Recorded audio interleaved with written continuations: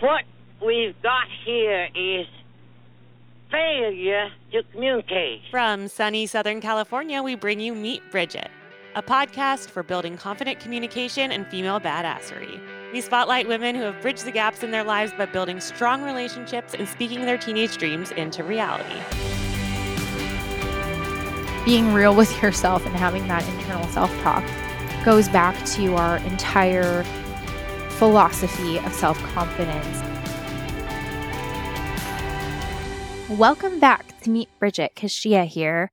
I'm the COO and co-host of the Meet Bridget podcast. Together with my best friend and partner, Asha Gabriel, I help run a confidence and communication platform for teen girls called Bridget. We're back today with another one-on-one episode. We've spoken at length before about things like body image, eating disorders, and motherhood. And this episode is in its own way an extension of those discussions. It's the other side of the coin where we examine the habits and routines that, when implemented in a balanced way, can make a hugely positive impact on all other areas of our lives and help contribute to a confident lifestyle. Welcome back, everybody. This is Asha. And as we did with our other episodes, we want to include a little disclaimer that we will be candidly discussing issues, possibly including, but not limited to, body dysmorphia, eating disorders, depression, pregnancy loss, and more. And should any of those things be triggering to you at this time, please feel free to sit this episode out or to see our show notes for resources. Additionally, this conversation is sourced and biased by our own personal experiences. Our hope is that if you find yourself in any of the stages we discuss, you won't feel alone. So welcome back, everybody. We are excited to get into, we did talk about body image, some of the issues and tensions and pressures of just living in our society today, particularly as women, around these issues of body image. And our hope is that today, we provide some solutions, some ideas, and, tools and practices for our audience as it relates to using food and exercise to create confidence. We're all about confidence at Bridget, and Keish and I have both found food and exercise, when used in a healthy and balanced way, can really impact that central feeling of confidence. Agreed. As a reminder, in our previous episodes, we'll just kind of skim over what we talked about before, but body image is a combination of the thoughts and feelings that you have about your body. We talked at length about this in our body image specific episodes, so please go back and give that a listen if you have not already. We really did talk about, our own personal journeys of self-image, starting from the beginning when we became self-aware and body confidence, our own personal journeys with things like body dysmorphia and the things that have shaken our self-image, like Asha's diagnosis of thyroid cancer and what that was like for her and how it was to process that. And, my own journey with pregnancy and motherhood and pregnancy loss.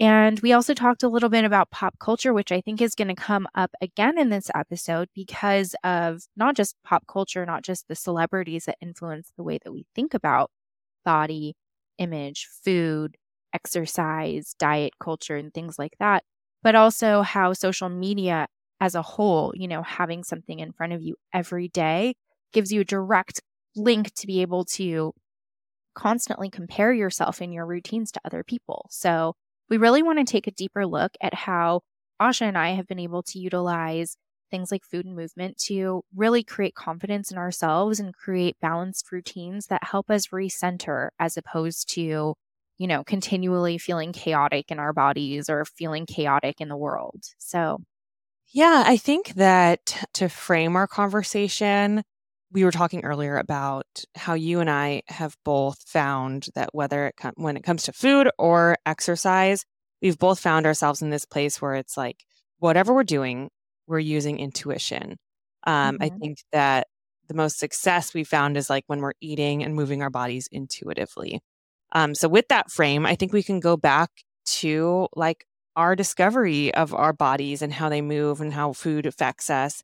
And maybe even taking it back like to the early stages. Like, when did you first become aware of your body, the uniqueness of your body, and how you might like to move your body, any self-consciousness, as early as you can kind of remember your awareness of your body? Yeah, I mean, I think, I hope this is consistent with what I said in our last episode. I actually have a separate anecdote. And I don't know that this was the moment of first awareness, but I do remember I had an episode as a kid where I was on vacation with my family. I was probably 2 or 3 years old, and I love the water. And I had been having a great time swimming in the pool. And for some reason, I remember distinctly thinking as a 3-year-old, like, I'm going to take my life jacket off and I'm just going to go for it. So I jumped in, and thankfully it was just like the hot tub at the time. But I remember like moving my arms and legs and looking up as I was sinking to the bottom of the spa, because I was like, oh, I don't know, like, I just wasn't body aware enough to know like how to swim back up to the top. It's like a core memory, I remember like literally looking up and like I wasn't really afraid. I was just confused. Like, okay, I'm moving my arms and legs. This feels like what I would normally do. This looks like swimming, but I'm not going anywhere. I feel like through adulthood, those situations come up again.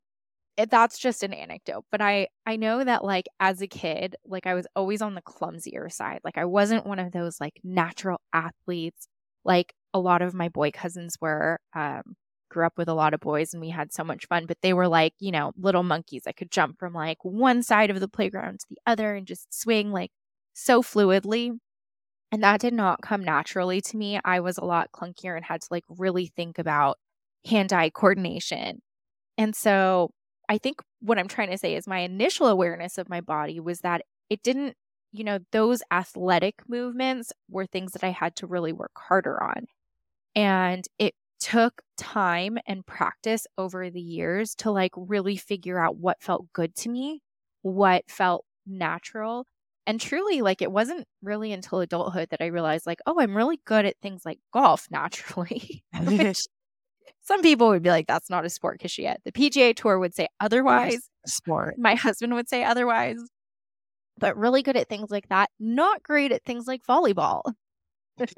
So really great at like activities that are more solo, like really great at dance.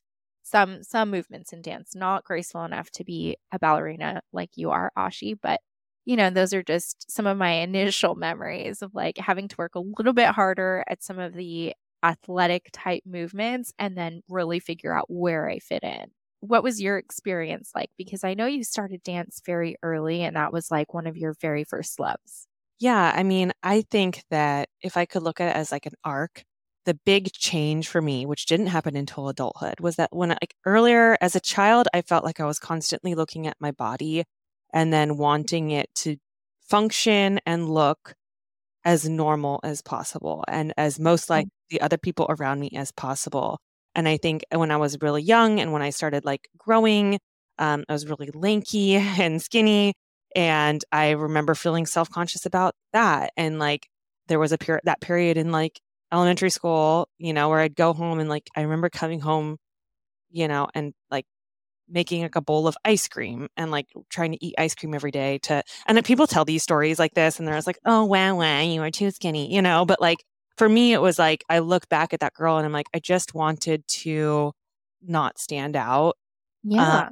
And the same thing, dance is complicated. And I know a lot of dancers, we did have Katie Wee on, was a professional dancer for a long time and has a whole, very complex experience with the dance world and how that impacts life later. So check that episode out. She is phenomenal. But dance is complicated in that like I was shy as a child. So like dance was my outlet. Like I felt like I could kind of be free without words through dance. It was very structured. And I have also found as an adult, like my body, I am excellent at like body awareness and control. Like yoga is something that I really like have connected to. Dance is that way. Lifting is also that way, and like kind of strength training, because it's like very much focused. Like I'm good at anything that like requires me to have form, control and pace, but I'm not like a hand-eye coordination girl. Like I really am not. I actually feel like this. So side note, it's very rare that these moments come up, but this feels like a gem because we talk about everything all the time. We've never talked about this before. And I actually feel Like that resonates so much with me. Like I was clunking through like my first experiences, but what you just said really hits home because it's that focus, it's that internal focus. Those are the things that I felt like I was good at where you could like practice. But yeah, Yes. that hand-eye coordination or like having a teammate have to depend on you to like pass the ball or spike a ball, like that is Ball, not where my natural have the athletic ball ability. hit you in the nose and create a nosebleed. Yeah. You Oh know, my God. One of um, my first major injuries was playing kickball on the court because like I don't know if it was like the pressure. I just truly like did not have the physical capability, but like I went to go kick like a slow rolling ball and like yeah. fell backwards and had my I mean, so first many things concussion. like tetherball. Yeah. That was like a big thing in my elementary school, and Yeah. like, like it was really cool to be good at tetherball. So I was like, I Yeah. have to learn this. So I just kept trying, and literally, I think it was like the fifth time I got a nosebleed from the ball, literally hitting me in the face.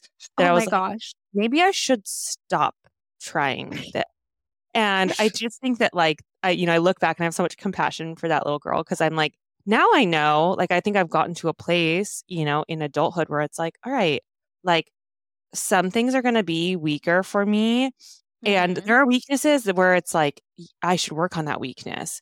But then there's also weaknesses where it's like, but I also have these strengths and maybe I should actually like lean into my strengths Focus. more and Yeah. not focus so much on trying to be everything. Yeah. So I think that like dance was so attractive to me in that it spoke to that like body awareness. Like I am someone that like when I hear music, I feel it in my entire body. I can't not walk to a beat. When I walk, like my body, I'm aware of my body from like, my head to my toes to my Mhm. fingertip. But like for whatever reason, like when there's a ball flying at me, I just can't, I cannot. I tried all the sports and stuff and, basketball, and everyone's like, oh, you're so tall. You should be in basketball. So I tried that. And it's like, I like to play these things. I think it's good to like stretch you stretch what you think you can and can't Mhm. do. Like you don't know your limits until you test them. So I'm still glad I tried all these things. But looking back and like now it's like when I choose forms of exercise that I think really fuel me and are an outlet for me and that I can excel at, like I have used that awareness of myself and what Mhm. I'm drawn to and what makes me feel good. I've used that in like the choice of like exercise patterns. And the same thing with food, Yeah. I think that I had like a lot of height growing up, and I think I mentioned this in the body image issue that I like. It was before the internet when I had this idea that I remember kind of looking into, or I was curious about whether there is a surgery that could cut off part of your calf Oh my gosh, you did use- talk about this.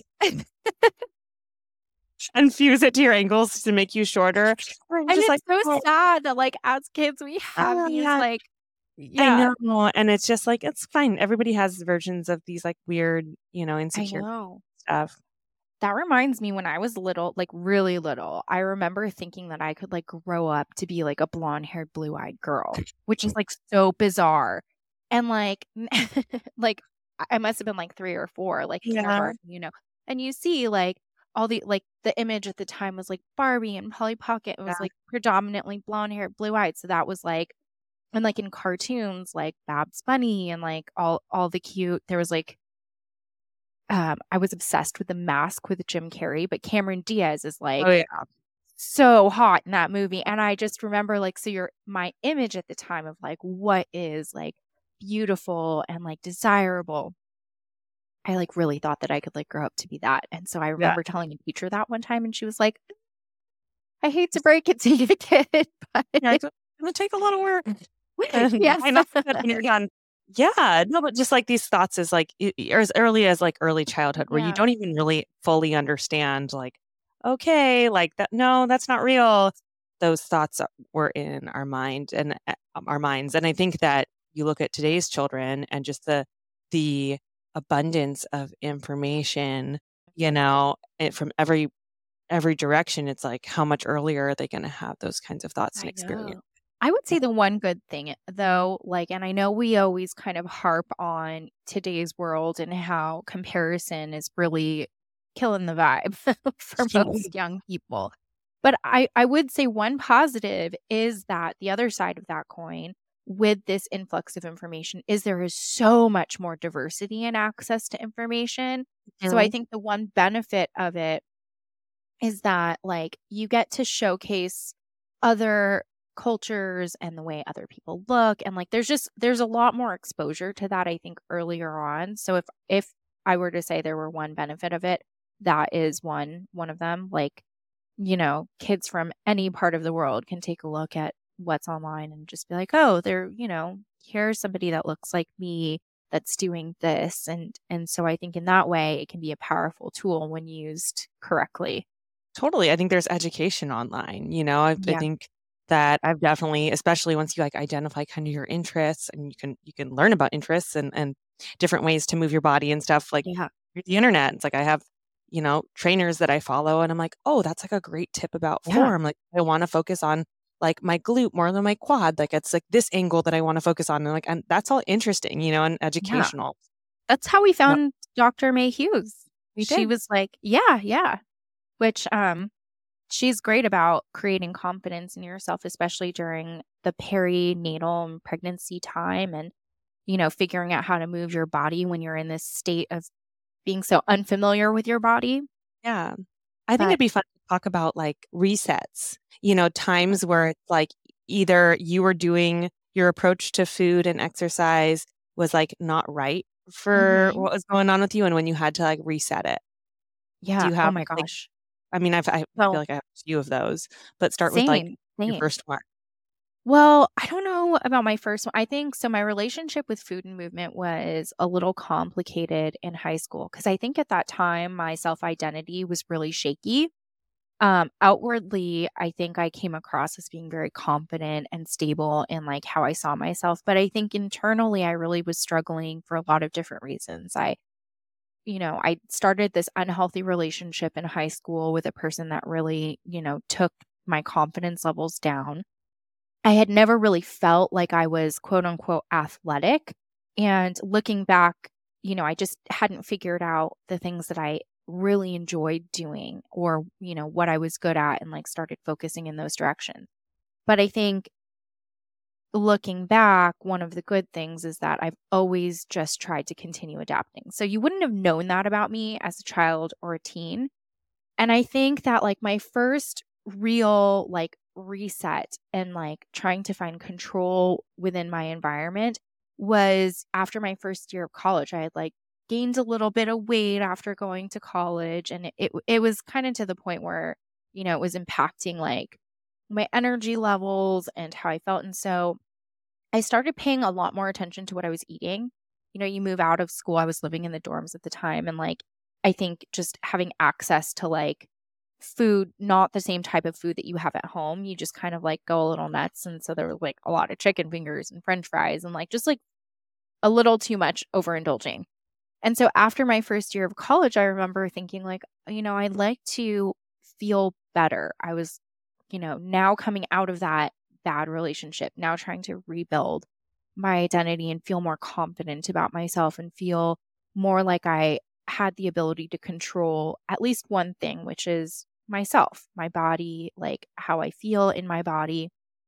And so I got back into exercising, which now that I say it out loud, I'd always been active. Like I'd always like jump roped or ran on the treadmill or like had some kind of routine even in high school, even though I didn't, wasn't in like a group sport other than like dance team for a year or two.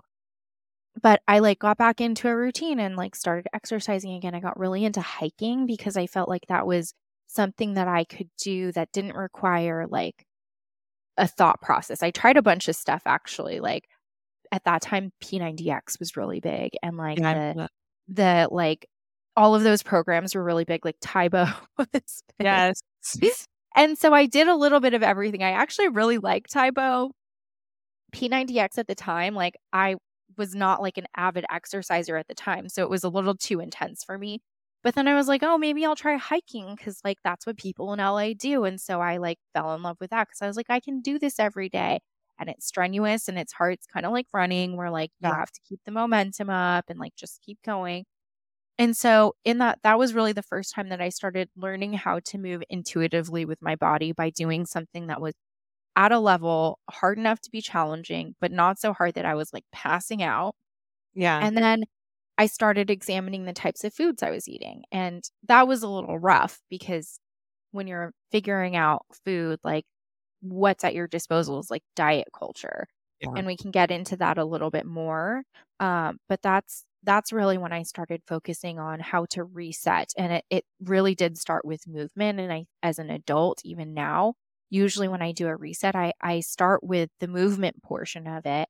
And then I can kind of focus on like, okay, so like, how am I augmenting what I'm eating to match how I'm feeling physically, like with movement and stuff. And then I go from there. I've never really thought of that before. I think for some people it's opposite. They start with food and then go into movement, but I do it the other way. Yeah. No, I think it can go either way depending on kind of where you're at and where you're Mhm. starting. I think that a lot of people can relate to those like your college, like after that first year of college and having to be like, whoa, like I kind of finding something that works for me again. Mhm. And I think there's all sorts of just kind of like those transition moments kind of sometimes come with, changes in how we're eating and moving our bodies. Mhm. I was kind of thinking about like when my first one sort of happened. I mean, you and I have talked about before, like my sister and I were in a car accident in high school and she was injured pretty severely. It was like her pelvis was fractured. She was okay and Mhm. healed over time. But I think just that like experience of being in a car accident with my sister, for me triggered like this sense of feeling out of control. And in high school, like the cultural, I guess you could say like kind of like the zeitgeist. Yeah, like everything going on all at once, like all the Yeah. different things. Mhm. Yeah. Was that, it was like all that like diet culture, like low fat and no cholesterol and like this Mhm. like no calorie and fake sugars and all this stuff was kind of like swirling around in this big diet industry. So I was kind of like looking at that and like looking at the magazines and all this stuff. And I Mhm. remember feeling like I was in ballet at the time and I was like, oh, like ballet feels good because it's such a controlled environment. Like you are in control of your body. Everything looks good and like angles and all this stuff. And I think I started applying that also to the way I was eating. Mhm. And never was like diagnosed with like an actual eating disorder, but I definitely became very controlled with diet and only allowing myself certain things and Mhm. everything. And that went on for a little bit until, my mom took me to a therapist, which I am so grateful for now. And she had a way of so gently like walking me. She just had me talk about my life. And this is in high school. So it's like, I don't want to go to therapy. But my mom was just like, you were in this accident and like, I think you're still dealing with some stuff. And it helped me kind of realize that like, oh, maybe the way I've been with myself is tied to what I went through, with With my your sister. sister. Mhm. And I look back and I'm like, I have compassion for that it's like, okay, like I kind of went a little extreme in one direction.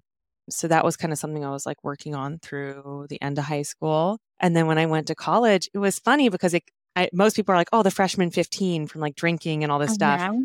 I almost had to, I was like, oh, now I'm in this environment where I fully control what I'm eating and drinking or not, or not eating or drinking, Mhm. and I don't have the structure of like family dinners and stuff to Mhm. at least kind of like keep me plugged in.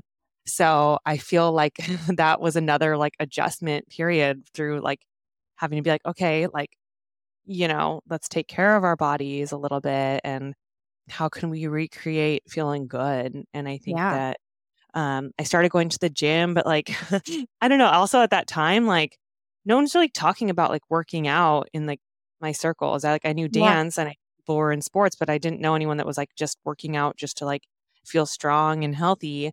So I would go to the UCLA gym and like it was so intimidating because it's so big and there's athletes in there and stuff.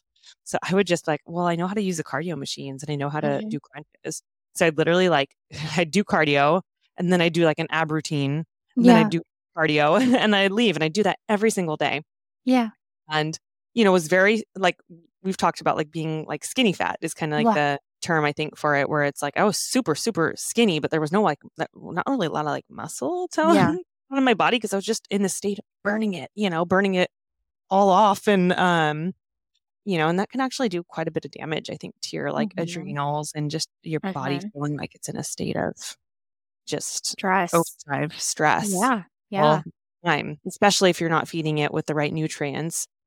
consistently. So I think that was definitely learned that was a jumping off point for me, like getting into the gym and trying to figure out what to do. But I think as I started incorporating more low impact and like strengthening exercises, then I started learning like, oh, like there's different forms of working out and some make me feel good and some make me feel tired. And I went to a yoga class with a girl. She was actually an ice skater, professional ice skater who was in my sorority. And she was like, oh, she's like, I need to start doing some things. She's like, I know you were a dancer. I need to start doing some things to stay in shape when I'm not skating. She's like, do you want to go to this yoga class with me in Santa Monica? And we started going to yoga. And I was like, wow, like yoga's like dance, except there's no mirrors. And like you're breathing when you do it and no one's looking at you. You don't have to look the same way as the person next to you. And I was like, this is like all the best parts of dance, you know, in terms of like feeling my body and moving to music and everything. But there's all the hard things and the controlling things and the comparison things are not here. So that was like my intro to like healthy movement. I actually would agree with that because I think yoga was the first type of movement and first type of exercise that I ever did where I got so fascinated by how small shifts in movement really impacted the sensation of moving your body, what muscles you were triggering. And it was that whole internal conversation. You know, yoga is a very internal practice in a lot of ways. So you're moving your body, but a big part of it is creating that mindful connection to each one of the movements that you're doing, including your breathing. And I would agree that, you know, I was never like super flexible or like dancerly in that way. Like when I did dance, like the dance that I'm good at is like hip hop, which is, I think a lot of people are good at hip hop because it's more like they're using, you know, firsthand, girl can. Yeah, many a boat day, in particular after your wedding. But yeah, I think yoga was such a great introduction into creating that mind-body awareness. And I really took that practice into Pilates, which is like my next love. Like I love Pilates so much because it's a very similar practice in that, again, you have to be very focused on fine muscle movements. It's not as spiritual as yoga, but in terms of being technical and looking at form in movement, I really loved Pilates for that. And it carried over into every other type of practice that I did there on out and has been so helpful in understanding proper form and technique, especially for things like heavy lifting, it's super, super important. I would say the most important part of heavy lifting is making sure that your form is on point because you could really injure yourself or, you know, activate the wrong muscle groups with the wrong movements. And so I would agree, yoga, and then Pilates. I think both of them too, like that it's really that it comes down to like body awareness. I think that once I started getting into yoga and Pilates, it was kind of the same time, like it was yoga for a long time. Then I like introed, like it was like before like the big Pilates craze, but I remember hearing about Pilates as something that like professional dancers were doing. Yeah, and I thought that was really cool. And they had a Pilates class that was like through UCLA that you could like sign up for as like a class to take. And I went in and took it, and there were only like 5 people in this class, and most of them were like older women. And I was just like, no one's talking about this yet, but I'm like, but it feels so good. And like, I really am like isolating different parts of my body. And I think that body awareness and feedback also started informing the way I looked at food a little bit, where it's like, oh, like I can eat certain foods and realize like how I feel afterwards, you know, and use that as a little bit of like how, like even just being aware of like how I feel after eating certain things or not eating certain things.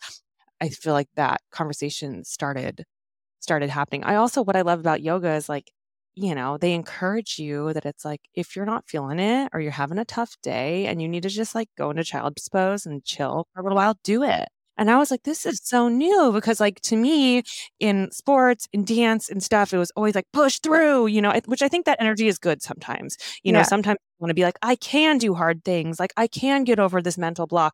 But I think that when your body's really being like, nope, we had no sleep last night, or we're going through something really tough, or we worked really hard yesterday already and Yeah. we're sore, and we need a breather.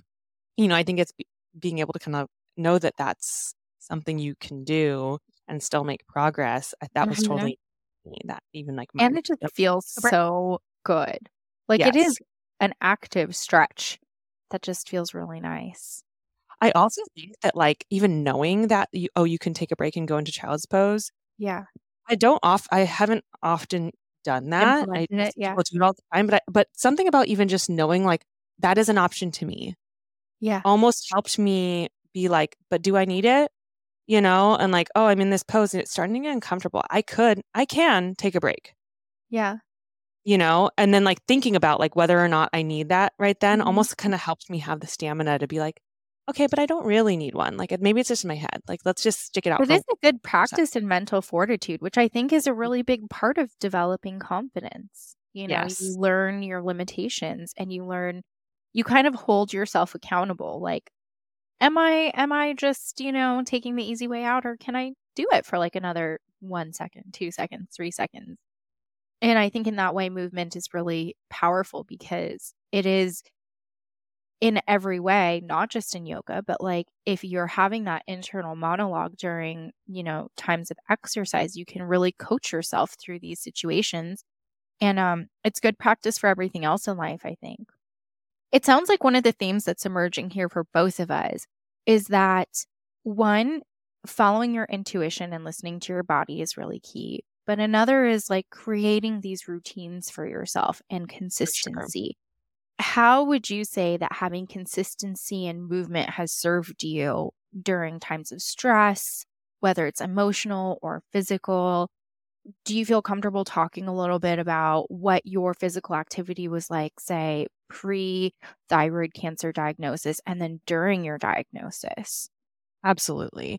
So I think that in fitness, nutrition, and in many, many things, the more things that you can create, I think there's different arguments about like how long it takes to make a habit, but like the more things that you can kind of like set and forget, the better. Like it's like creating less resistance for yourself in a way. A workout crock pot.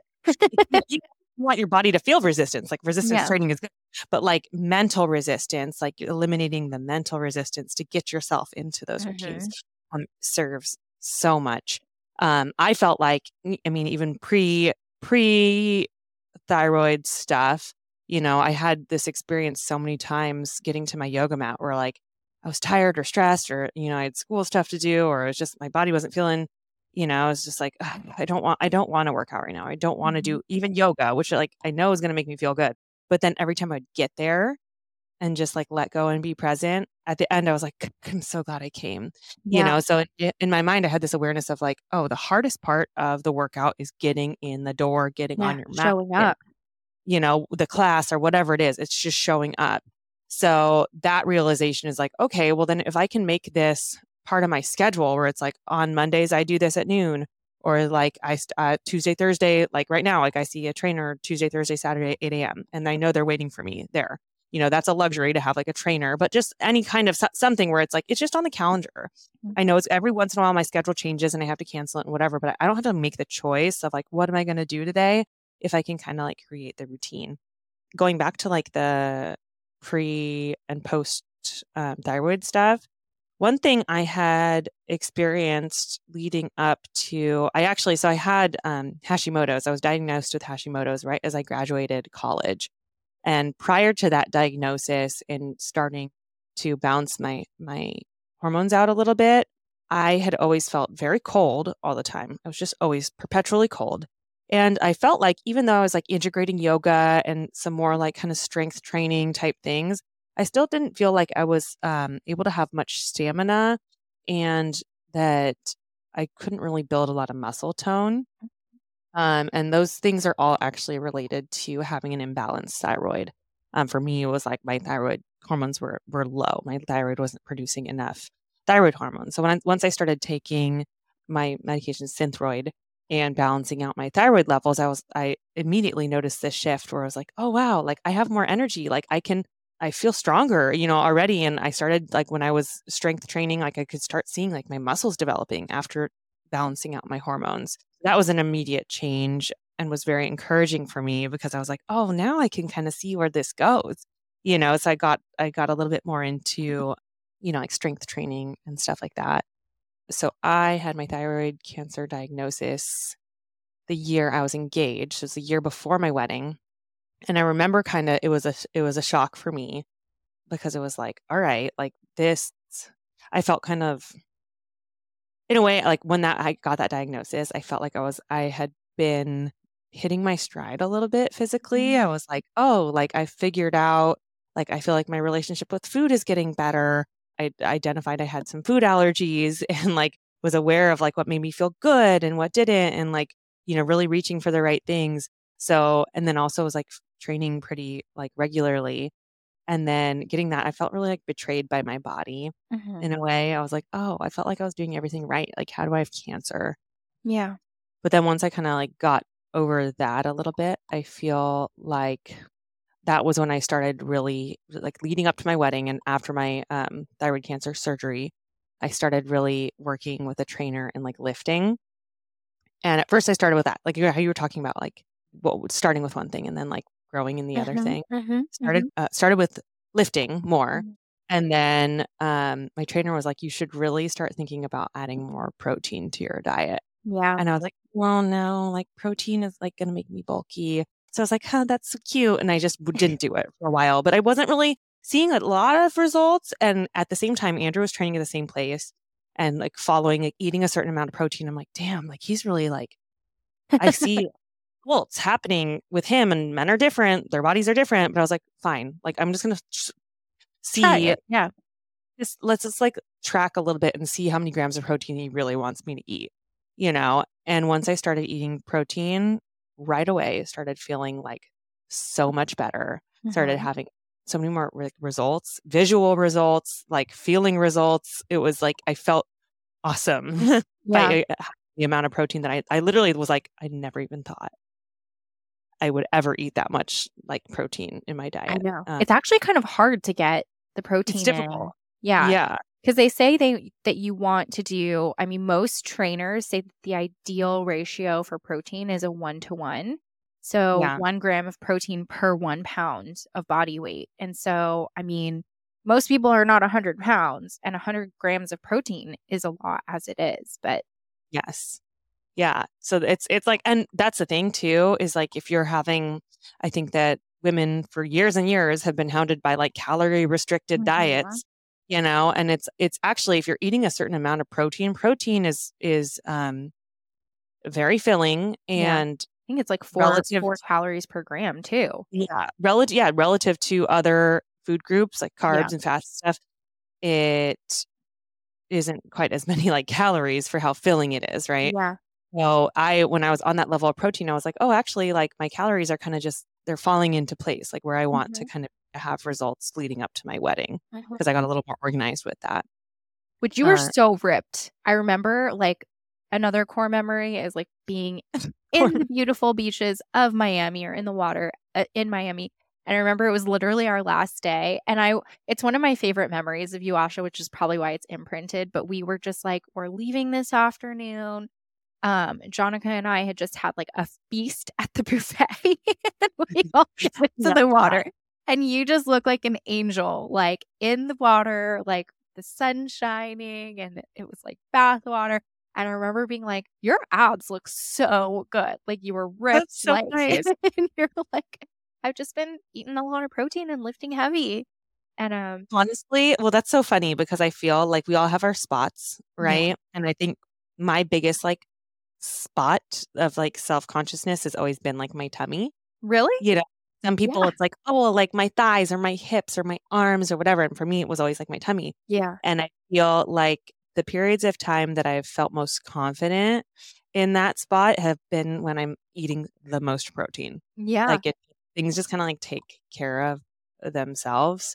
But yeah, during that time, it was so cool, because clearly what I'm saying is that I was like tracking macros and like trying to eat a certain amount of protein and like see, how many carbs am I having and like what does the calories look like, and just being mindful of like kind of what I'm eating. I don't think that that's always like sustainable for like, I'm going to just track macros for the rest of my life. I think for me, it was really helpful because I was like, okay, if I'm listening to this trainer and they're saying like, if you're doing this amount of lifting and Mhm. stuff, you need this amount of nutrition and that will yield this result. It was the first time in my life where I was like, oh, wow. Actually, like if I give my body what it needs and move it in a way, that challenges it, I will have results. I think leading Mhm. up to that experience, I was always like, like no matter what I do, like I don't know how I'm going to get that kind of result, or like It my body feels just won't daunting. ever look that way, or I won't ever feel confident in the shape of my body because like Right. I didn't feel confident in my body's ability to respond to Mhm. inputs, right? Mhm. Mhm. And I felt like after kind of putting those things together, I was like, "Oh no. Like this is science. Like Yeah. exercise and nutrition. It's a science, and every body is capable of thriving with the right combination of exercise and nutrition. Mhm. It's just a matter of like finding what that combination Yeah, what your is. formula is. Yes. And that created so much confidence for me because I was like, oh no, like I have the power to either choose to follow this kind of like combination or not, Yeah. but I can make that choice. And when I do follow it, I will see results. And I think that is so empowering. Yeah, I love that you talk about your initial diagnosis with Hashimoto's too, because the thyroid is one thing that can really play into how your body processes food, proteins, Mhm. sugars. I think right now, one of the things we're hearing a lot about, especially with this wave of Ozempic and Trulicity and Wegovy and all of those things that we kind of talked about in one of our previous episodes as well, is blood sugar. And the glucose goddess, I actually really like her because she does talk about how, I forget the name of her book, but we can link it in our show notes. She does Mhm. talk about the science, and her science is sound, and she gives practical advice on how to augment the timing of your eating and the order of your eating as opposed to necessarily what you're consuming. She does talk about that, but she focuses a lot more on eating proteins first, eating fibers first. And then if you're going to have carbohydrates, obviously you want to have complex carbohydrates versus like refined or processed foods and sugars. But just having protein and fiber before you eat, say, like a strawberry or a piece of cake, is going to lend to a lower glucose curve spike. So, and I love that you bring up the science of it. I think one of the big takeaways of that is starting out by examining your baseline fitness level, what you're eating, and how you feel when you're moving. I think it's really important for everybody to understand their body and go and do annual screenings to just figure out what you're working with. Like, is your thyroid healthy? Is your blood sugar normal? Because before you do anything else, addressing those things and just knowing what you're working with is really important. And then, creating a routine for yourself is so helpful. I love how you talk about figuring out what your body likes, like when you're getting ready for your wedding, required a different type of physical activity because you had a specific goal in mind. But increasing protein is always a great idea. And I think that also brings up another good point, which is understanding body composition. I think when we were growing up, the big thing was skinny fat, was cutting out your calories and maybe cutting out all carbs. And I think one of the things that we're really starting to understand as a society, and another thing that I think social media does a good job of circulating, is that there is just more information out there. And part of the good information is that it's not really about losing weight or the numbers on the scale. I think you have to examine body composition and, utilize data and science to your strength. At least that's been my experience, because coming off the tail of having body dysmorphia, being able to look at hard data when you can't always trust what your brain is telling you is really helpful. And I Right. learned that, and it comes and goes. Like, I'll look in the mirror and my body's changed dramatically over the last couple of years. Been through a lot. So it should have changed dramatically. Getting older, I've had multiple pregnancies, I've had multiple pregnancy losses. I've, eaten differently at different times of my life.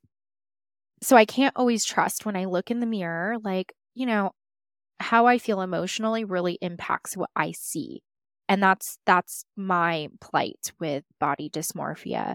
And so understanding that like things like the scale, like the number on the scale has a complex breakdown to it actually helps me recenter myself. So if I stand on the scale and I see a number, I'm like, okay, it's scientifically impossible to gain a pound of fat unless you're over consuming by thousands of calories like the day before, which is actually very difficult to do, even when you are getting the right amount of protein in. And so if you can start to sit down with yourself, if you do find that you struggle with things similar to like me or similar to Asha, like sometimes sitting down and just understanding the basics of something, the basic principles, like how body weight is composed of different things, water, muscle, fat. It's not all like one size fits all. And understanding that if you create consistency for yourself and follow like numbers as if you're like a formula, you can really start to augment how you feel and figure out how movement impacts like your daily activity. And you can start to feel more confident in what you're actually seeing and doing. Yeah, I think that you make such a good point too about like just knowing that like you growing up, I feel like there's such a fixation on like this scale, like just being like small, and now it's like I think there is a healthier and there's more information about different ways to measure things, right? It's like, okay, the number on the scale is one indicator. There's also other things like, oh, how do I feel? Like, do I feel energetic? Do I feel strong when I'm going about my day? Am I getting tired? Is, my energy dropping at a certain point of the day? How am I sleeping? Like, how do my clothes fit me? And just like, there's so many different like gauges now that we can kind of like be aware of in combination with that, like that just number on the scale. It's like, okay, like how much muscle mass am I putting on? There's so many great studies too about, we both have mothers who are getting older and we obviously want to like keep them healthy. So I've been doing a lot of research about like aging and health, and there's just tremendous research saying that muscle mass, like maintaining muscle mass as you age, especially as a woman, is like the most impactful way to like, keep feeling good and to have longevity and everything, because our muscle and bone density, like it just naturally does exponentially start decreasing with age. You almost like actively working, to combat that.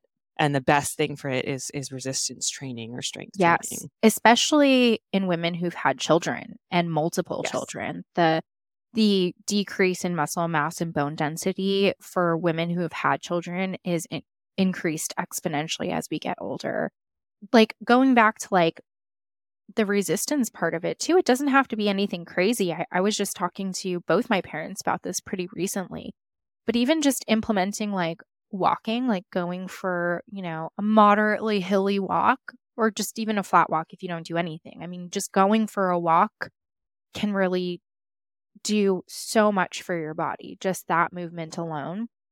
One of the things that I did with my pregnancy with my son, in the beginning, I was not allowed to do any exercise. They considered me high risk. And so I was like, losing my mind because I'm like, at this point in my life, movement has become a form of therapy for me. It's, that internal self-talk. It's an opportunity to reconnect brain and body. And so for so many different reasons, other than just even how I feel physically, it really does affect my daily routine. And so I usually, try and move several times a week. I try to do some type of movement. Right now, I'm really loving doing resistance training and weightlifting. And so I try to weightlift like 4 or 5 times a week. And if I'm not feeling it one of those days, I just rest, like you create the structure for yourself with moments and opportunities, such as with child's pose, to be like, okay, if I really can't do it today, then this is my child's pose day. This is my rest day. And then there are also days where I'm like, can I push it? And sometimes I do. Going back to the routine, like it doesn't have to be anything crazy. Like you can literally get like a little ankle weight and just start doing a little resistance walk, and that goes a long way. I mean, for my parents who are a bit older, I think my mom's a lot more physically active than my dad is. And that might be true in a lot of cases. But I'm like, if you just put ankle weights on, like 1 pound weights, and then just go for, like a 10, 15-minute walk, like it doesn't have to be like an hour-long walk. It doesn't have to be like on a bike with like 5, 10, 15-pound weights. Like just start slow and easy and then just make it a part of your routine. Yeah. And I think that those layers of building things into your routine that feel good, where it's like, try different things out. And it's like, okay, if something kind of is making you feel good, then like, how can you integrate it into your schedule in a way that you can kind of set it and forget it? Then the other positive, I think we started to get into this, but didn't really fully cover it. I think that one of the biggest strengths of having fitness and nutrition as part of like your routine is that like life happens. Like we have trips and things we go on, or just like we get sick or something, but having had set up a routine means that even though when you get derailed, that like, okay, but next week I can just get right back on it. Like Monday morning, I can start and do this. And it's like very empowering to know that like, even when life happens and we get derailed a little bit, like the comfort of our routine is also a way that like, we don't have to be like, oh, just because I had, a weekend that was just kind of, I didn't really get to move my body and I didn't really eat what I thought I could. I still can. It doesn't mean I failed. I'll just get back to my routine on Monday. And like the consistency of returning to, the things that make you feel good, it does pay off, in the long run. So we're talking a little bit about, our consistency and our routine with fitness, like putting your classes or whatever you like to do on the schedule. But I know, with your medical background and experience, there's also consistency and patterns and things to follow and integrate as it comes to nutrition. Can you kind of delve into your experience from a medical background on impactful nutrition? Absolutely.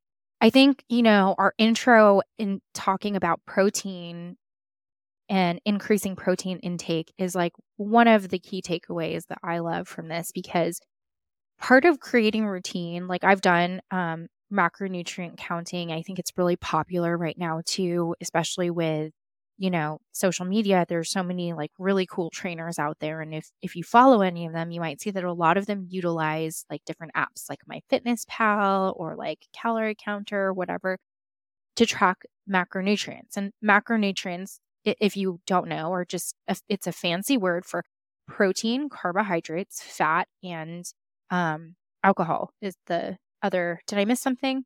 No. Protein, I don't even. Yeah, I think protein, the carbs, 3 categories. Yeah, but it's like the big 3, and then there are 4. Alcohols count as a type of quote unquote macronutrient because it's something that we consume. But for all intents and purposes, we focus on carbs, proteins, fats. And so when you track those things, as Asha did before her wedding, or I've done in the past to like really hone in on growing muscle and decreasing body fat, what you're doing is you're adjusting your body composition based on numbers and metrics. And so that can be very technical. It can also be unsustainable for long-term fitness and health and as a regimen, but it can be a really useful tool when you're working toward a goal. I also think it's a really good way to learn about the food that you're consuming. I think that was one of the strongest takeaways for me, just as a personal anecdote, is doing that for a couple months really teaches you what 30 grams of protein looks like, what 5 ounces of protein on your plate looks like, how big a serving is. And so like moving forward in my adult life, it's actually enabled me to eat more intuitively, because then I can be like, oh, I've had, 2 meals today and about this much salmon or this much chicken or fish or what have you. And it's probably not quite enough to meet like the demands of my body. So like maybe I want to just throw in a little shake later. And I don't necessarily have to count anything. I'm not adding anything into an app, but like you start to learn how to do things intuitively because you've experienced, what it's like to track these things. So you learn a lot in that process. So going back to like the scientific side of it and creating that routine, firstly, learning about those things, learning about what you're consuming, I think is really important. And, one way to do it is, as I mentioned, actually going through the motions of tracking what you're eating and figuring out what those macronutrients look like so that you can eat more intuitively. There are a lot of other tools that people utilize. The Glucose Goddess is one that's really popular right now, and she utilizes the science of, adjusting blood glucose and how eating different meals at different times, like eating 3 meals and eliminating snacking, helps decrease the spikes in blood glucose, which if you know anything about that, blood glucose is attributed to all of your body's functions. We get energy, our cells get energy from glucose or sugars, and there's different types of sugars. You can get sugars from eating complex carbohydrates like starchy potatoes and sweet potatoes or things like that, or more simple carbohydrates like refined flours, like eating a piece of cake. Like that's another form of carbs, but it's perhaps not as good because you're getting carbs from straight sugar. I think we should definitely link her book in the show notes because she actually does talk at great length about the science behind blood sugar spikes and how useful it can be just switching around the order of what you're eating. Another thing that's been really popular is, intermittent fasting and time restricted eating. And I think intermittent fasting is also a really useful tool. It's sort of like a supplementary tool to what you're eating. It's how you're eating and the timing of what you're eating. And there's different types. And I think this is something that there are plenty of experts that talk about this. Two of my favorites that I think are actually vetted and well-spoken and actually use proper science and, have experience with this are two physicians who have excellent podcasts, and we'll link those too. But Dr. Mark Hyman and Dr. Peter Attia, they both have phenomenal podcasts, which actually talk about practical applications of things like intermittent fasting versus time restricted eating. And I think the big takeaway from that is intermittent fasting, when people hear that, they think, okay, I'm only going to eat between these hours. But intermittent fasting for most, when you're doing it properly, is actually, fasting, not eating on certain days of the week or not eating as much on certain days of the week and then eating normally in between. For example, having a very calorie restricted diet on Mondays and Wednesdays, but then eating whatever you want in the days in between. So that's a version of intermittent fasting that a lot of weightlifters have used and athletes have used because your body goes through something called cycling, carb cycling, and cellular autophagy. But I think the more sustainable thing here, not to get too into the science, and what most people think of when they think of intermittent fasting is actually what is called time restricted eating.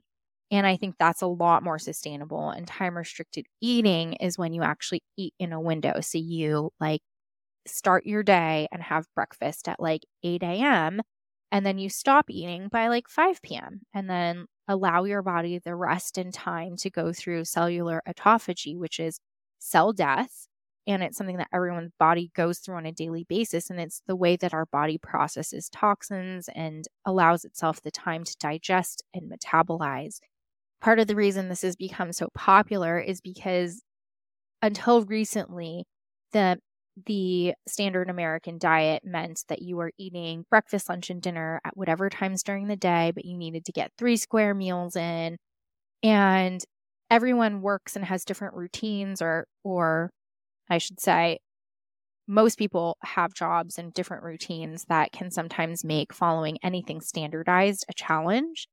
But when you adjust your dietary window to something that works for you, for example, you only eat between specific hours of the day, not anything crazy. It just means you eat breakfast at 10 and stop at 6, or, you eat breakfast at 8 and stop at 5. It gives your body time during that downtime to actually process what you've eaten for the day and utilize all of the food and nutrition and energy that you're putting in for all of the movements that you need. Because at night, theoretically, you're sleeping from most people go to bed anywhere between 8 and 10 or 8 and 12 and get up, sometime around 6 to 7, 8 a.m., unless you're my teenage brother who wakes up at like 1 p.m. in the afternoon.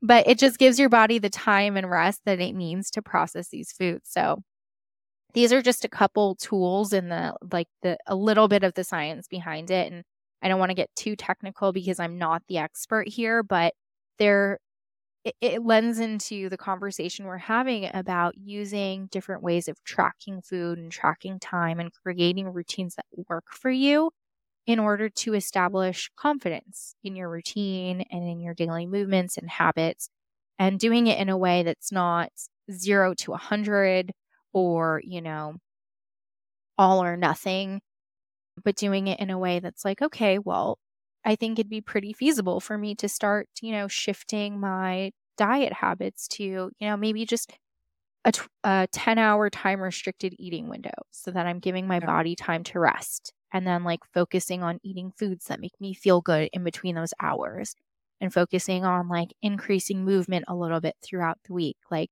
those are very easy ways to begin that journey. And I think that routine, showing up for yourself, being accountable, and being real with yourself and having that internal self-talk goes back to our entire philosophy of self-confidence and looking within and, trusting in yourself to create that routine. And then that's how that confidence is really built. And I think too, once people talk about like creating a routine, and I think both of us can relate to the experience of sometimes you create a routine and then something in your body or life changes. So necessitates your routine becoming changed, I think that when all this research started coming out about, time restricted eating and these kind of like patterns of the day and when to eat what, started coming out was kind of also when I was entering a phase of having children, and what I found was that, okay, I'm maintaining my activity levels at like a pretty intense level. Like I like to train pretty intensely. And I'm either pregnant or nursing pretty perpetually for the last like few years. And that experience has been like, okay, I don't think that, time restricted eating is really going to work for me, especially with like breastfeeding. It's like, you when can't, you're hungry all the time.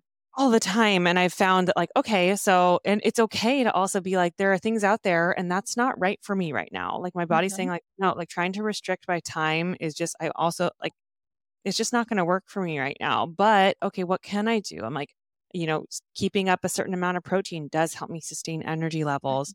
Another big thing has just been like, instead of really tracking macros, because I've done that before and I'm familiar at this point, like how many servings of protein, what that looks like for me, or, a general sense of how many calories I need, like listening to my body and knowing like, oh, I'm full now. I can stop eating. Like I feel full, and like I can have that conversation with my body while I'm eating. But a big shift and thing that I'm actually currently working on is like the less processed the food, the better I feel. It really is. And it's like the results show up a lot quicker. I've been noticing when it's like just kind of trying to simple foods, simple, non-processed, non-packaged when possible foods. It's not perfect. I definitely like grab a protein bar here and there, or have like some snacky stuff here and there, but like trying to focus on more like whole foods is just like that shift alone. So it's like kind of being aware of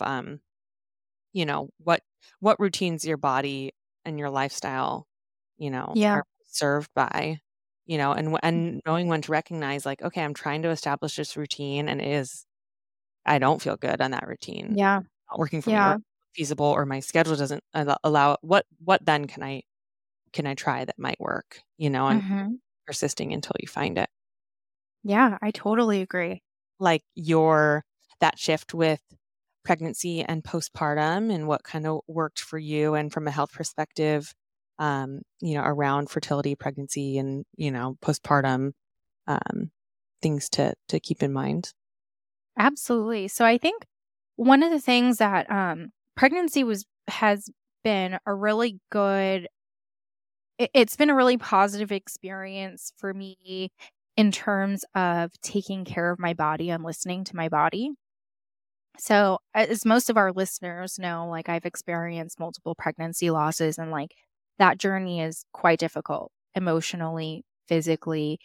And so having a routine to lean into has been really helpful, just sort of as like a totem or like, something to tether me back down to earth. It's like when you're feeling really, really down and in despair, like having just one thing to focus on really can be like a lifesaver. And pregnancy is no different. And I think, again, it's that whole thing of like sometimes not being able to trust what you see. So that's like, those are the moments where like my self-confidence is shaken, right?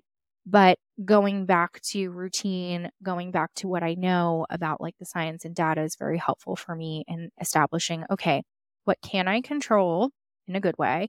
What can I do to feed my body like during times of loss, during times of pregnancy?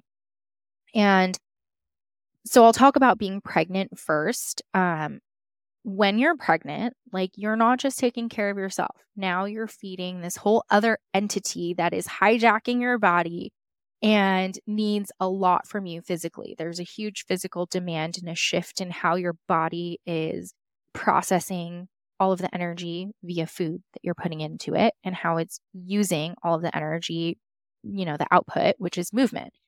And so in times that I've been pregnant, my first focus is like, okay, am I getting my prenatals in? Am I getting like a healthy amount of omegas, which is, healthy fatty acids?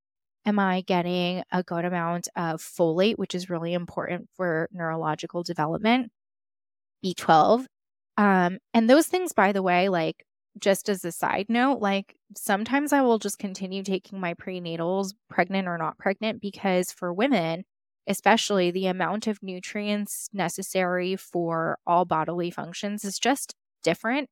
And in a pregnant state, that amount of folate and B12 and vitamin D for your bones and omegas for your brain and neurological function, it's all good. So sometimes I just continue taking it, and there's the added benefit of like the biotin and stuff, which helps your hair growth come in. I actually know quite a few people who've taken prenatals just because their hair, they felt like it was duller, and like those added nutrients really do help stimulate hair growth. Yeah. But so that's the first thing. And then, like you said, focusing on whole healthy foods. Like obviously during pregnancy, like weird cravings come up. With my son, I like suddenly wanted artificial strawberry flavored everything. Like it was so, and I've never been a strawberry person. Like of all the fruits, like it was one of my, least favorite fruits. And that totally turned around, and I have a very good relationship with strawberries now. We're on good terms. We're on good terms. We're speaking frequently. But yeah, focusing on whole foods, even when you have like these weird cravings. Side note, like I heard that when you have pregnancy cravings, it's a way of your body telling you what you need. So like, I don't know that that's always true. Like I can't really ascertain how like strawberry shortcake is like something that your body absolutely needs for your baby to grow. But Maybe like quick carbs in a way. yeah, maybe Well, actually, there is maybe, a or place like for quick, I think like salty. carbs are, like so demonized. Yeah. It's like, well, maybe your body just wanted like it Yeah. knows like, okay, that is something, the craving is signaling like we need. Yeah.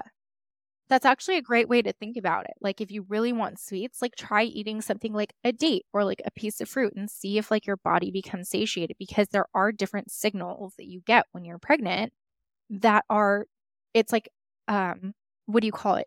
It's your animal instinct way of telling your body what it needs. Like I, on a totally other note, like have chronically low blood pressure, and I'm convinced I love salty foods because my blood pressure is always so low. Interesting. I know it's a personal hypothesis, but yeah, well, additional sodium pushes your blood pressure up. Yeah. And so I'm like convinced that I just like love salty foods and briny foods because I'm chronically like low blood pressure. It's interesting because like I'm not really like a big like salty food person. I actually like I think there was a combined with the like old philosophy of like low fat foods, there was also this Hmm. like no salt thing that Yeah. was going on in diet culture that I feel like I Okay. connected to it. um, but I have like super low blood pressure to the extent that like with my first pregnancy, I think I actually had preeclampsia, but Yeah. towards the end of it. But like my blood pressure by everyone else's standards was normal. So they were like, "Oh no, Yeah. you're fine." And I was like, "This is high for me." Yeah. But I've been drinking those, I've never really liked, like, the hydration, uh, Hmm. Hmm. bits and stuff. They make me feel kinda, like, waterlogged, but I've Yeah. been doing that Element one, which is one that's based on a Oh, yeah. salt-based, hydration Mhm. packet, and I literally cannot get enough of these. Like, I, like, crave it weirdly, like, I have it at my Really? and it's like I can feel my body, like, I just, like, gulp those electrolytes Yeah. down for whatever reason, and I'm like, it's almost feels like a pregnancy craving in the sense that it's like, "Oh, my this is what my body wants, 100%." Yeah. Feels so good on them. Hot tip. Oh, yeah. I should try those. Kevin and I used to do like he still does it. He does like a quarter teaspoon of real salt by that brand Redmond. Uh-huh. It's like totally, it's actually great quality salt. Yeah. Sounds so pretentious and silly, but it's true. Um, he adds like a quarter teaspoon of that to like a big hydro flask throughout the day. And I used Yeah. to do it too. It actually does help your body maintain proper hydration, which, makes a lot of sense because like when you need fluids in the hospital, they don't dump a bag of just plain water into your body. They have to make sure that the solution is isotonic or equal to what you have in your body, and your blood is salty. Mhm. Um, and it also has a little bit of potassium and calcium and other things. But like my point is like your body needs that. You're not Yeah. just we're 70% water, but there's a lot of other things going on in there too. But yeah, It's I mean, no. I think totally. it's So great. like with pregnancy, you definitely feel that shift in what your body needs. And then I think in times like postpartum, and I think similarly with pregnancy loss, because your body is no longer pregnant.